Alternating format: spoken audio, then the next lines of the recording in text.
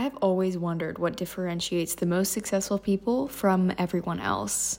And so I was really excited to discover this amazing research study that compiled the lives of the 20 most successful people in the history of the planet and found similarities between them.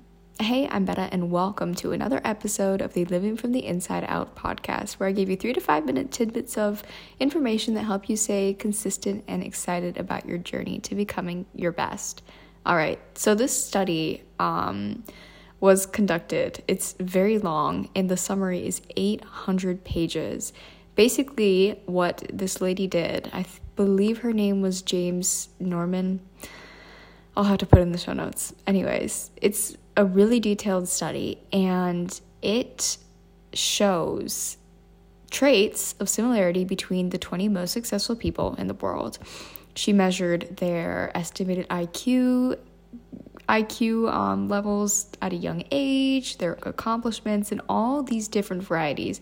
Imagine taking the bibliographies of the 20 most successful people in the world and analyzing them, trying to find similarities in the common themes that supposedly led them to their success. That is a big task, but this lady did it, and here is what she found.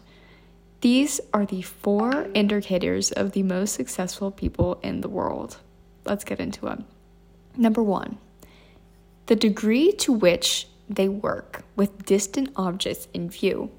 They do not live hand to mouth, and they actively prepare for later life. They are always working towards a definite goal. Number 2, their tendency to not abandon tasks for mere changeability and not seek something fresh just because of novelty. They're not always looking for change. Number 3, their degree of perseverance. Quiet determination to stick to a goal and course once decided upon. Last but not least, a tendency to not abandon tasks in face of obstacles. They have perseverance and tenacity. Basically, all of what she found can be summarized in this one quote from her. Quote, "High, but not the highest intelligence with the greatest persistence will achieve more than the greatest intelligence with high persistence." Basically, it whittles down to your persistence and perseverance is more important than whatever your IQ is, whatever you are in life. Defining where you want to go and then putting in the work and not stopping until you get there is apparently the key to success. And that makes sense.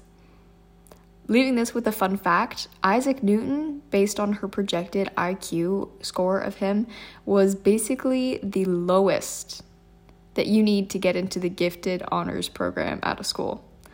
If you've ever taken an IQ test, maybe as a kid, to see if you could go into the honors or special program for gifted children, Isaac Newton would have barely just made the cut. So don't feel badly about yourself, whatever score you got. Have a good one. I'll see you in another episode. Bye for now.